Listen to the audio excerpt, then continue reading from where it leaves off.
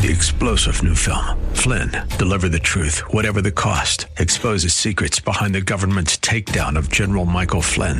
Flynn knew what the intel world had been up to. He ordered the first audit of the use of contractors. This set off alarm bells. He told the truth. He was the most dangerous person for Donald Trump to hire. They had to get rid of Flynn. Flynn, deliver the truth, whatever the cost. Available now. Watch it today. Go to salemnow.com. salemnow.com.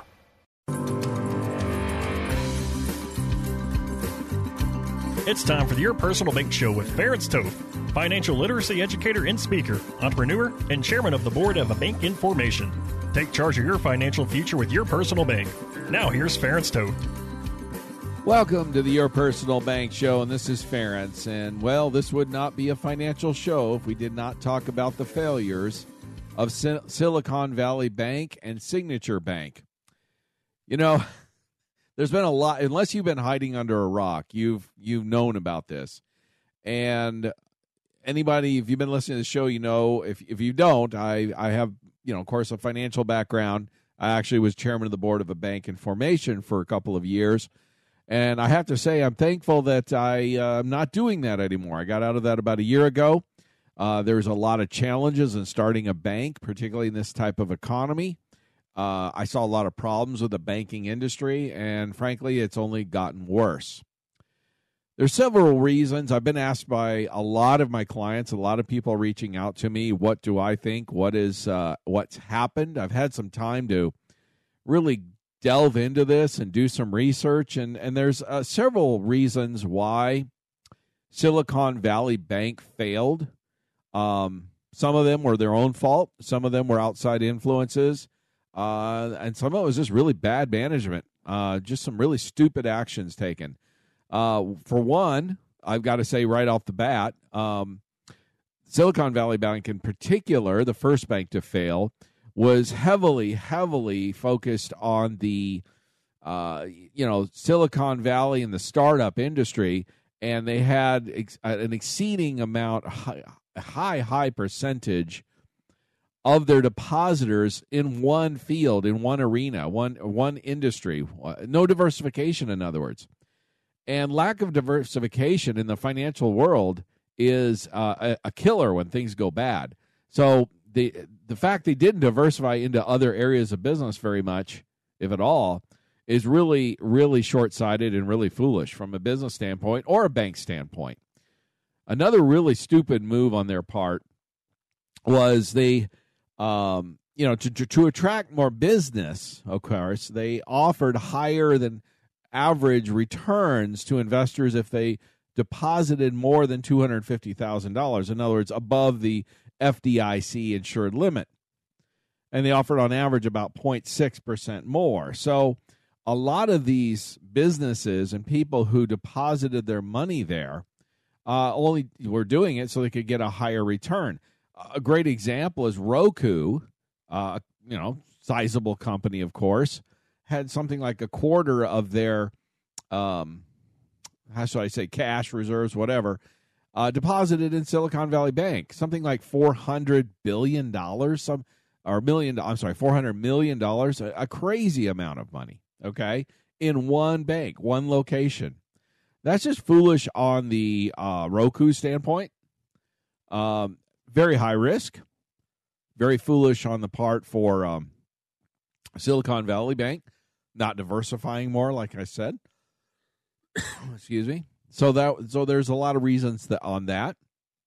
The third thing I think I've determined, and it's been well reported, is a lot. When a couple of years ago or so, when the federal government started just helicoptering money into the system, a lot of it went into these Silicon Valley businesses, and these companies had all of a sudden had all this excess cash, and they had to put it somewhere. And by putting it in this bank, was offering slightly higher rates than other banks, they were able to attract a lot of that money, and so the bank invested a lot of it in treasury bonds.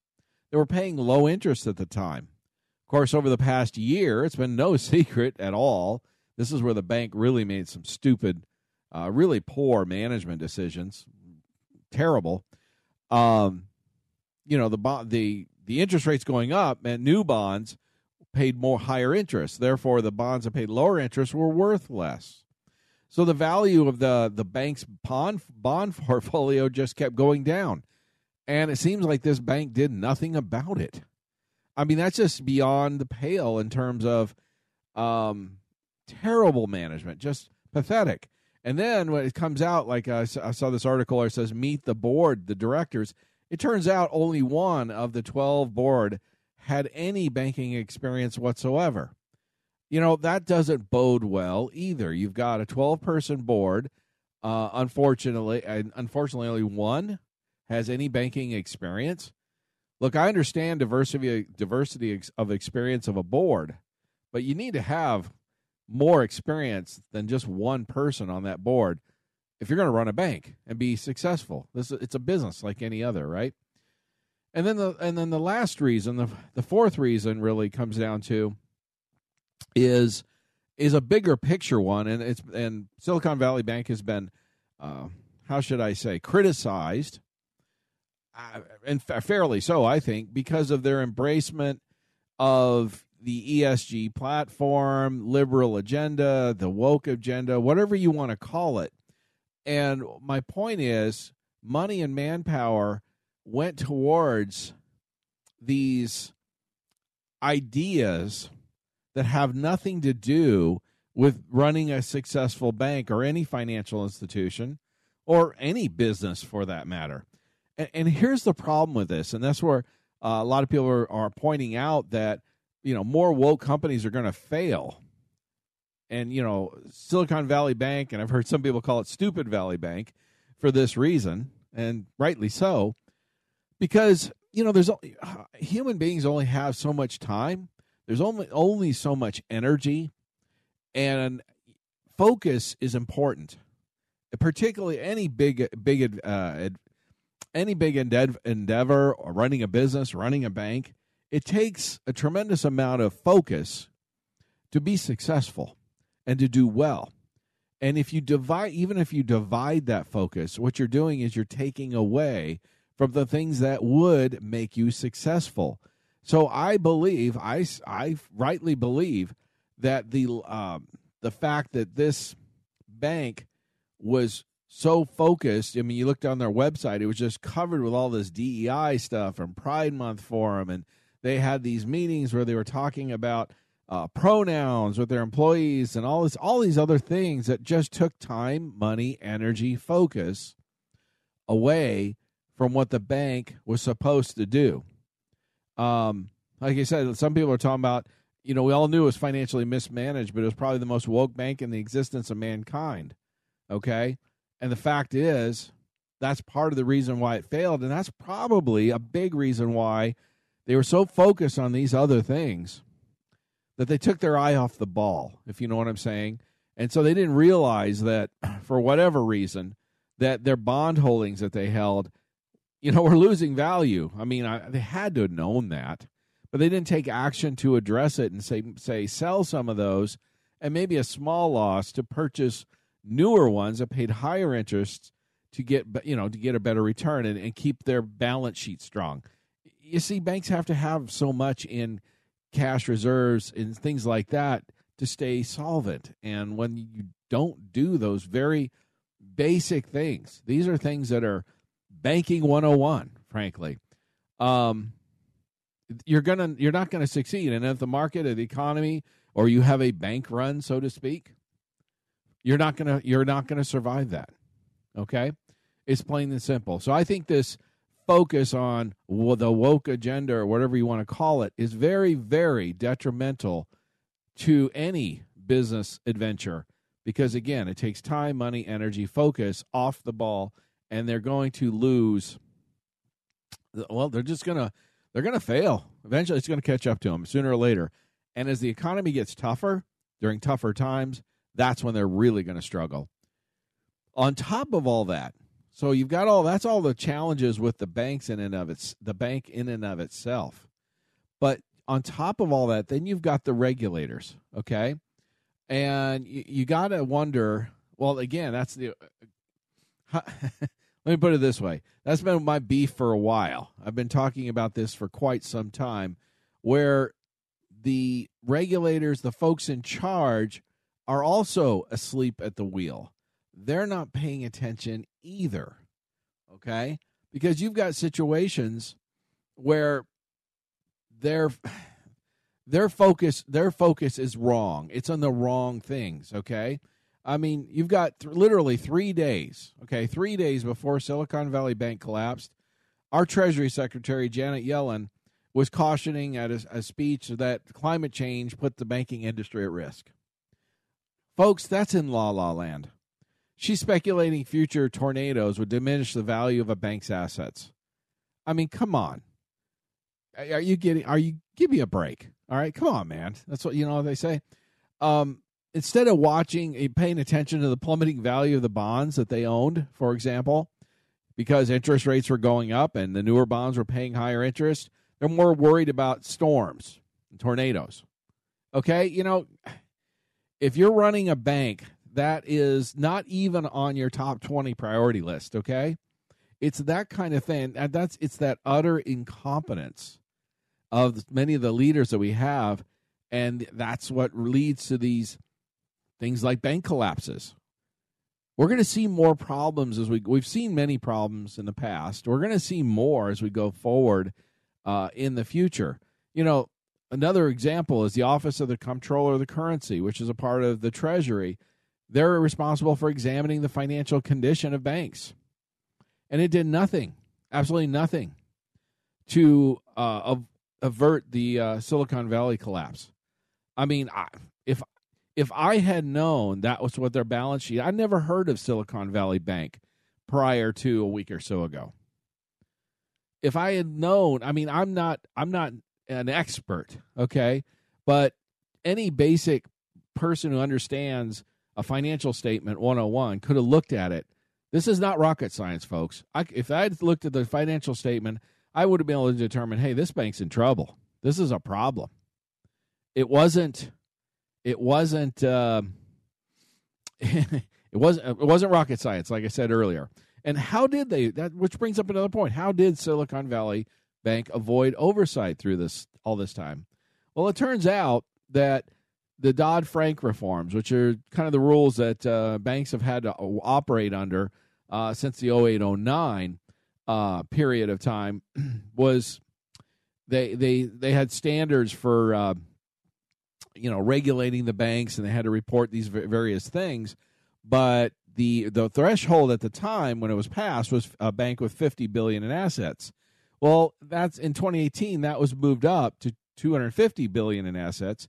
And in fact, Silicon Valley Bank was one of those that advocated for that increase in limits. And although Silicon Valley Bank's assets increased significantly after 2020, it was still under that $250 billion limit. So they were under the radar. Stay tuned in the next segment. I'm going to cover more of this and what we're going to be able to do, and what to look for as we go forward. So don't miss this. Contact me at toll-free 866-268-4422 or yourpersonalbank.com for more information. For more information on Your Personal Bank, feel free to contact Ference at yourpersonalbank.com.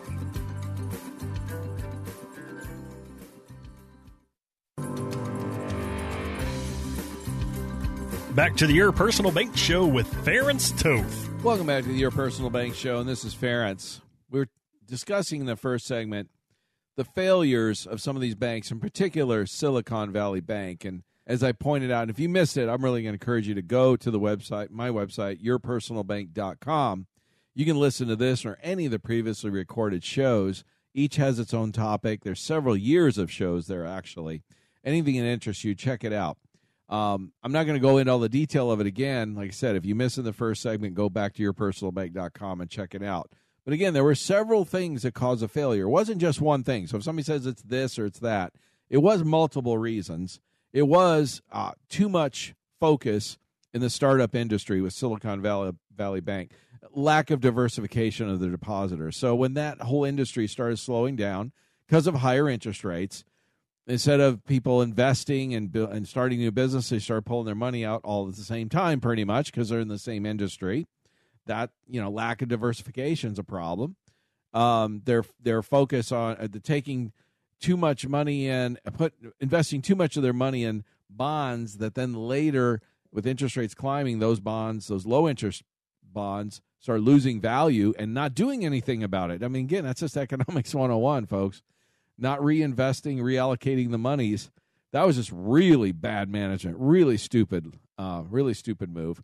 And then, like I said, their focus of, things that are not important for a bank. Let's be real. Instead of focusing on making sure their depositors and investors were doing well and getting a good return, which is what your fiduciary requirements are supposed to be, they were focused on woke agenda, all this other.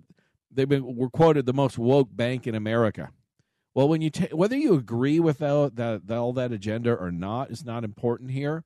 What's important is understand you take your eye off the ball. You lose your focus. Start focusing on something that's not important. You're not going to succeed. You're not going to do well at whatever it is you're trying to do. You can't be an Olympic athlete and be a great athlete and half-ass working out. It doesn't work. And you can't be goofing around eating pizzas every day, right? Doing other things other than, say, training for your Olympic event, right? That's just a basic common sense thing. And I guess I got to say this. I'm starting to get, I'm sure many of you are too, I'm getting really tired of living in a period of time that our world has gone batty. It's gone stupid. I'm sick of living with stupidity is what it seems like surrounding me.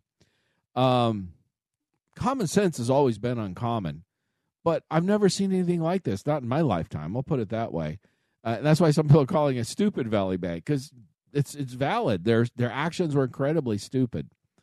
They also were, they were under the monitor, the oversight limit for the Dodd-Frank requirements under $250 billion in assets, which they helped lobby for that, among others.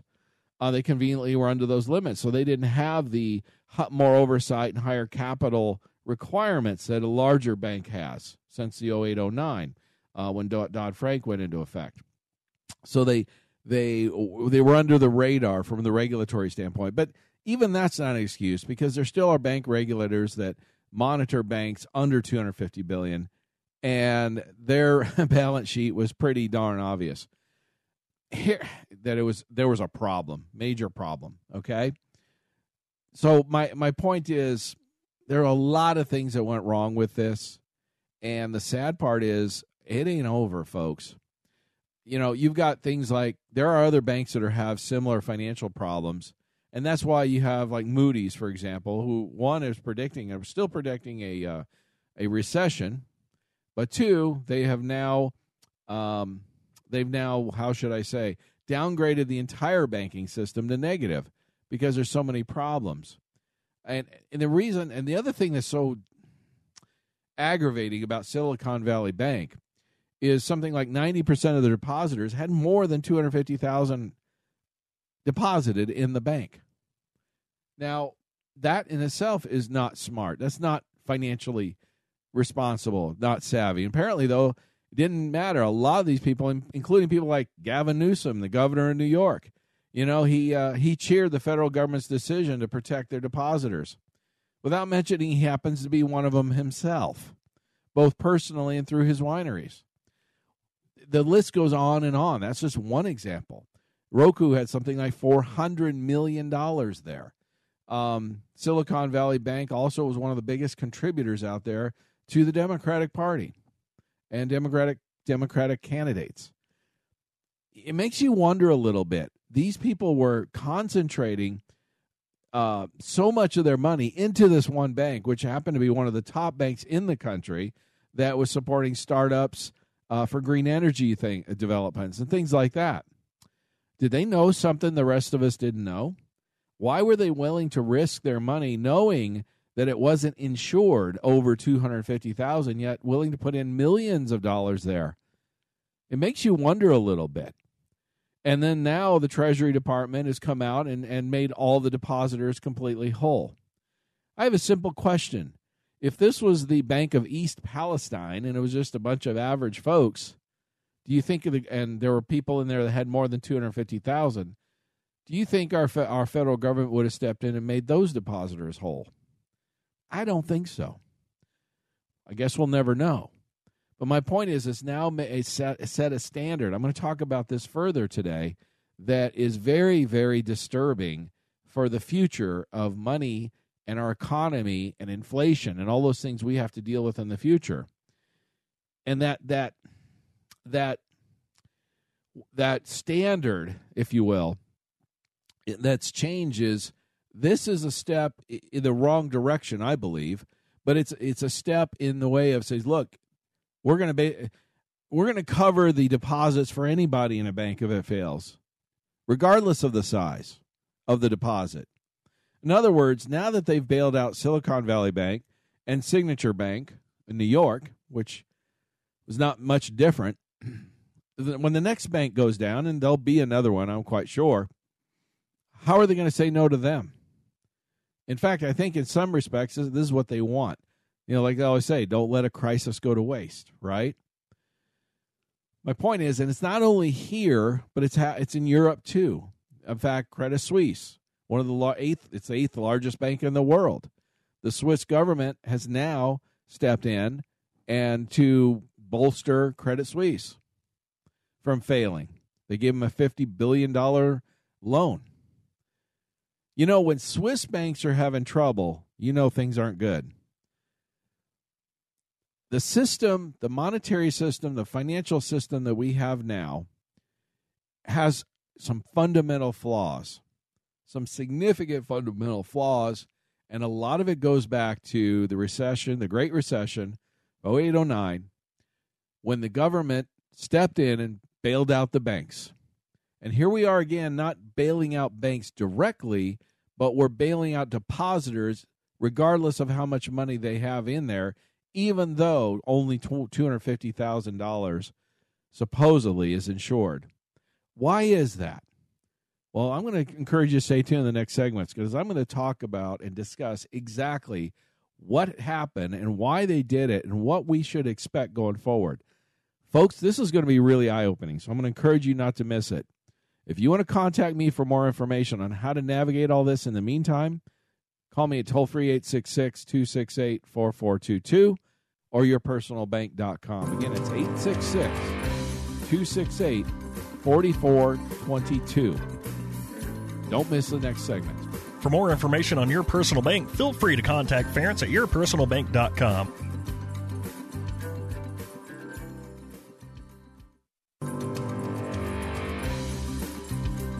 Back to the Your Personal Bank Show with Ference Toth. Welcome back to the Your Personal Bank Show. This is Ference, and we've been discussing these recent bank failures. And like I said, this is a fast-moving situation.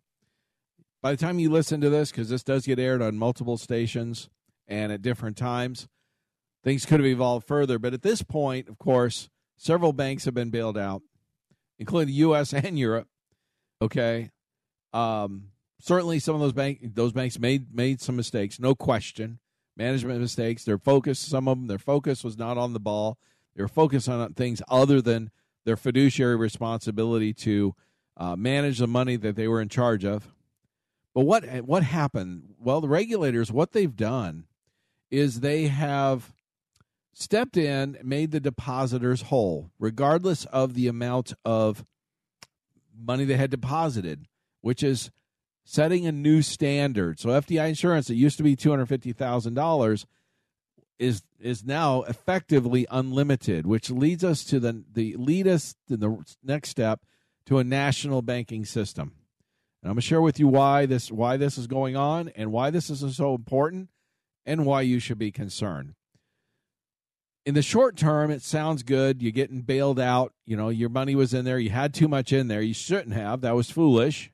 That was financially foolish, but they bailed you out anyway. And that seems like a good thing short term. But what does it do? Well, where is that money coming from to bail out the bank? Well, initially, they're using some of the funds from FDIC that they had in reserve for this type of thing. But the reality is there's only about $120, $130 billion in the FDIC insurance system. After they used that up, and Silicon Valley Bank by themselves was, about $200 billion bank, okay? After those funds are used up, they've kind of, and they built out Signature Bank also and whatnot. They've used up a good portion of that just in these first couple of bank failures. What happens when the next bank or banks go down? Where's the money going to come from there? Guess what? They're going to print it. The Federal Reserve will just crank up the printing press and print more dollars. What does that do? Contributes to more inflation. So the claim is, the leaders are saying, Biden and all of them, or Janet Yellen and all of them are saying that it's not going to cost the taxpayers any money. Maybe not directly, but it will certainly cost all of us more in terms of inflation. They also have set up something called the Bank Term Funding Program, and it's designed to help troubled banks meet customer withdrawals. In other words, they understand that Signature Valley Bank and whatnot were not the only banks in trouble, and Signature Bank and others. What it is a lot of these banks have bonds they bought when the interest rates were low because they were low for so long, and now they've aggressively raised them. So the new bonds pay much higher interest, so the old bonds aren't worth as much. Well, now the banks can take 1-year loans from the Fed with assets such as treasuries or mortgage-backed securities as collateral priced at face value. In other words, they're going to give them, even though the value of those bonds have gone down, or those mortgage-backed securities have gone down because their interest rates were low, they're going to credit them as if they had not lost any value. And Treasury is going to put $25 billion to cover losses initially. Obviously, if they need more, they're going to add more to it. Now, where did the $25 billion come from? Well, remember, one of my favorite statements is the federal government has no money. None whatsoever. The money they have, they get two sources, from taxpayers, and they print it. So that $25 billion came from either taxpayer dollars, you and I, in other words, the taxpayers are on the hook, or they printed it, which is one more likely option, frankly, because they've already spent everything they brought in and then some. So that means they printed more, which means more dollars in the system, which means more inflation, which means we all pay more. Remember, inflation is a hidden tax. Whether you're a taxpayer or not, you're going to pay more for food and clothing and housing and other things as a result of this money they're printing to bail out the depositors. Okay? So the administration officials say it isn't a bailout because the stock and bond holders won't be protected. But the depositors are, okay? And regardless of how much they put in the money. So the amount of money that's going to ultimately be spent on this new program they've come up with, to the Bank Term Funding Program to help banks, how much is actually going to cost us in terms of inflation and actual dollars they print is unknown. We don't know, which again creates a new reality. See, in 08-09, I guess I'm going to have to stop on this because I'm going to share something. I'll share it in the next segment. I'll talk about this, how things have changed now in terms of like investments and the money in the bank and all that versus before 08-09. So stay tuned.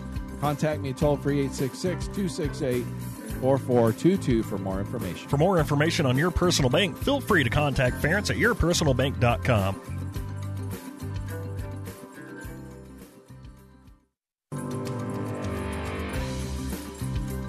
Back to the Your Personal Bank Show with Ference Toth.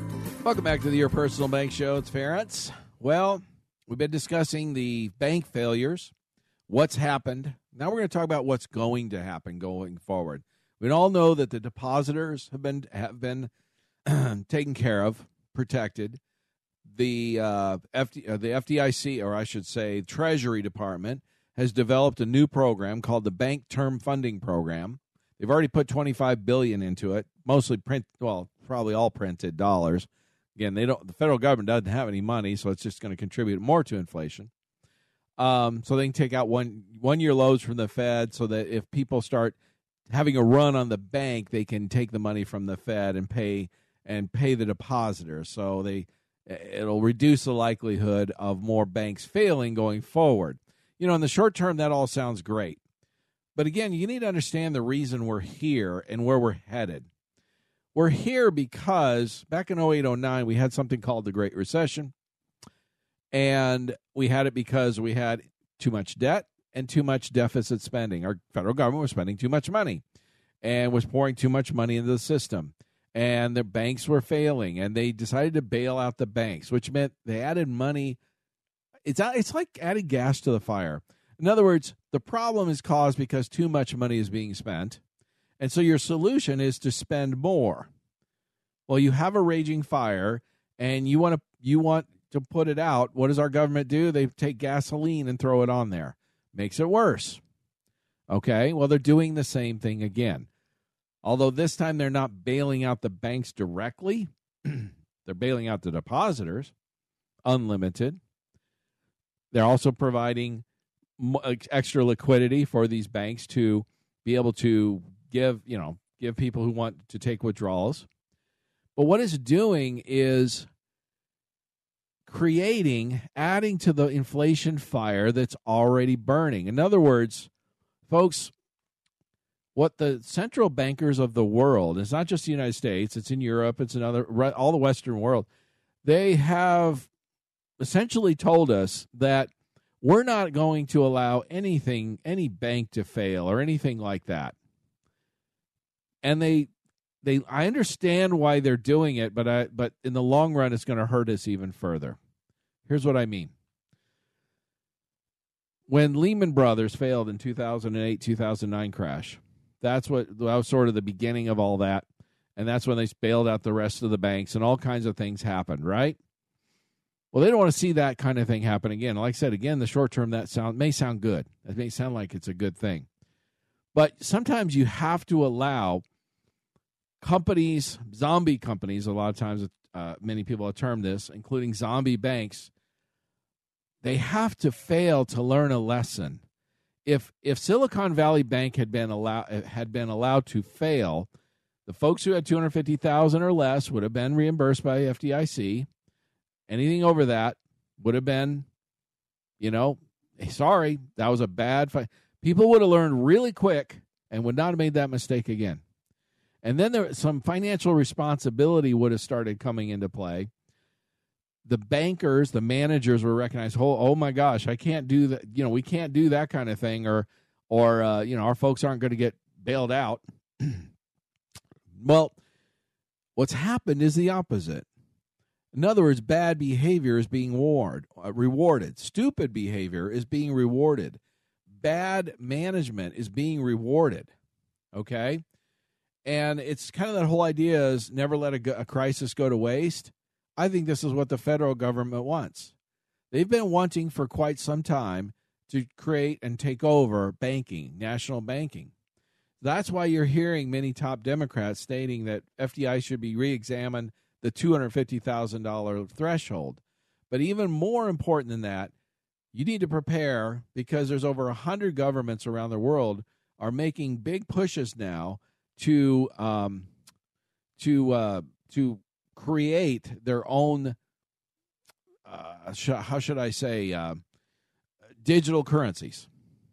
So bottom line is, the plan is they understand that central bank digital currency is not something that people will accept willingly. But if they have enough fear, COVID taught them that, right? If you scare people enough, you can get people to do things they wouldn't normally do otherwise. The heightened fear of bank runs and the growing calls for more government controls to prevent another Silicon Valley, catastrophe is created the opportunity for governments to step in and present central bank digital currency as a solution. And on the surface, it sounds good. It'll, like they'll say, it'll allow you to protect you from bank runs. They're already blaming social media for creating the bank run on Silicon Valley Bank. it added to it, it contributed to it, but it didn't cause the problem. The bank had bad management and did a lot of things very poorly, and we talked about that in the first segment. Okay, and they didn't have their eye on the ball either. They were focused on other things that are not important. Okay, so the other thing that the governments are trying to say now is that central bank digital currency will provide financial stability. In other words, they're saying, look, ultimately, the government is who stepped in to guarantee the bank customer deposits. Okay, and the people who had that money in there, I'm sure, appreciate that fact. It wasn't guaranteed, yet the government came in and took care of them. Okay, so what they're saying is, look, the central bank digital currency should be used for customer deposit protection. You know, the governments are already have been making direct payments to citizens. Think about the COVID checks, the COVID payments. You know, they've been paying, Social Security payments and Medicare and different things like that for years. More recently, the COVID checks that went out to a much wider audience, right? So the government is slowly but steadily increasing this. They're walking us down this path, and they're trying to assert that this will be more streamlined, more efficient. We're the ultimate guarantors anyway. All these kinds of things. Well, here's the problem. Think about this. If the only bank in town, the only money in town is a digital currency by the Federal Reserve, that means they could do, what else could they do? Well, they could literally track every transaction you ever made. Now, why is that a problem? Well, quite simply. It's quite simple why that's a problem. Ever heard of didn't the government want to put in things like vaccine passports, digital IDs, contact tracing? Ever heard of something called social credit, like China puts into effect? In other words, if you're not in agreement with whoever happens to be in charge, and this is where if they could, this is what social credits does. It's operating like this in China. If you're not on the approved list or you get demerit, you can walk across the street in China and you jaywalk, for example, and they have cameras that take pictures of you jaywalking. This is real, folks. Check this out. This is real. You jaywalk. They have facial recognition cameras. They recognize who you are. You are jaywalking. You broke the law, and they automatically deduct the fine from your bank account. Folks, that's where we're headed if we allow the government to introduce and make it widely acceptable to have a central bank digital currency. What if you're speeding? Well, they're going to track that. You don't think they have the ability to track that in your car? And instead of having a police officer pull you over and all this other stuff, they track you speeding, and then they deduct a fine from your account automatically the next day because you were going too fast. The ability for them to control the way we spend our money is nearly unlimited. What if they want to promote economic spending or in a certain area or let's say, all right, you have X amount of dollars in the bank right now, and in 90 days, your account goes down 10% if you don't spend it, because they want to stimulate the economy. Again, this is real, folks. This is not how should I say, fantasy. This is not conspiracy theory. The Davos stuff, they've talked about actively wanting to do this kind of thing, and they are working. There are credible folks in the government actively working towards this and using this crisis of these bank failures and stepping in and making people whole regardless of the limits. All these are steps in the process. Folks, we need to elect people who are against this. We need to stay on top of this. We need to make sure that our government doesn't have control of all our money. That's the first thing we can do to protect ourselves. What else can we do? Think about tangible assets. And by the way, if you're going to purchase tangible assets, which tend to, because that's the other part of it is, with the government, just the central bankers willing to bail out apparently any bank or depositor, regardless of the amount, they're just going to continue to spend more money. They're not going to let something fail. They're just going to keep spending money. I've heard some of them talk about, well, they have an endless supply of money because they have the printing press, right? And I've even heard some people say, well, if you have infinite money, what do you need my taxes for? And that's a valid argument. The problem is that's going to incur more and more inflation. Tangible assets will help offset that. Okay? Having less cash is going to lose value over time, folks. Creating positive arbitrage with your personal bank is also a way to make your money go farther. So if you're going to purchase tangible assets, I'm going to just tell you straight up, it'd be wiser to do it through your personal bank, because the other advantage of that is it's interest rate sensitive. So if we're going to have higher than average inflation, I think we're going to have a higher inflation deal with than the 2% or 1% inflation that we saw the previous decade, less than 1%. I think those days are behind us for a while, at least until the central banks change their tune. We're going to probably have, I wouldn't be surprised if we're going to be seeing 3 or 4% inflation at least as a norm. And those 4% could be the norm instead of, say, 1 or 2. And it's just going to gradually eat away at your money. So you have to have your money work for you. And a higher interest rate environment means interest rate sensitive assets are going to be more important. So your personal bank falls into that category, and bonds and different things like that, CDs, those types of things. Anything interest rate sensitive. If you want more information on your personal bank and how that works, call me at 866-268-4422 or yourpersonalbank.com. Those are the things that you're going to need to look into. And again, it's 866-268-4422. And you might want to use a personal bank to access the funds, get the positive arbitrage, and purchase those tangible assets.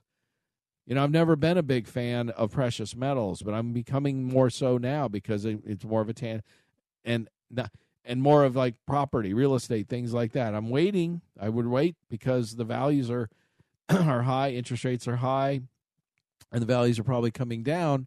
But when the time is right, it can make a lot of sense. We're gonna have to change how we operate with our money, where cash is not going to be king in the future. It was in the past. Not going to be in the future unless the central banks dramatically change their tune. Doesn't look like they're going to, and they're going to bail things out and just print more money, which is going to create more inflation. So if you want to learn how to navigate all this and thrive, there's a way, there's people going to suffer through this, and there's people who are going to thrive through this. And a lot of it's going to be the actions that they take.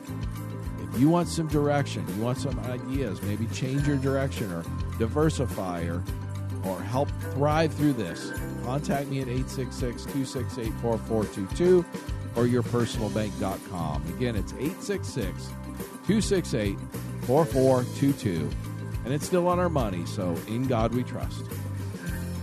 For more information on Your Personal Bank, feel free to contact Ference at yourpersonalbank.com. This show is designed to provide accurate and authoritative information. The presenter and guest on this program do not engage in legal, accounting, or tax advice. Professional advice regarding your situation should be sought if required. Products and writers may have limitations and may not be available in all states. Excessive unpaid loans may affect performance. Distributions may become taxable if not managed properly. Replacements may not be suitable for everyone. There may be charges when replacing coverage. Compare when considering a replacement. Dividend rates and baseline of credit rates may change. Contact yourpersonalbank.com for current rates. 3-star General Michael J. Flynn, head of the Pentagon Intelligence Agency, knew all the government's dirty secrets. He was one of the most respected generals in the military. Flynn knew what the intel world had been up to. He understood its funding. He ordered the first audit of the use of contractors. This set off alarm bells. The explosive new documentary, Flynn, Deliver the Truth, Whatever the Cost, uncovers the facts behind this scandal. Flynn told the truth. He was the most dangerous person for Donald Trump to hire. I find out the worst enemy that I'm going to face in my life is right here in America. They took my assessment and they wanted me to change it. And I was like, I'm not changing it. They had to get rid of Flynn. with in-depth interviews, archival footage, and never-before-seen personal records of the man behind the headlines. I just felt like I was drowning. Flynn, deliver the truth, whatever the cost. Available now. Watch it today. Go to salemnow.com. salemnow.com.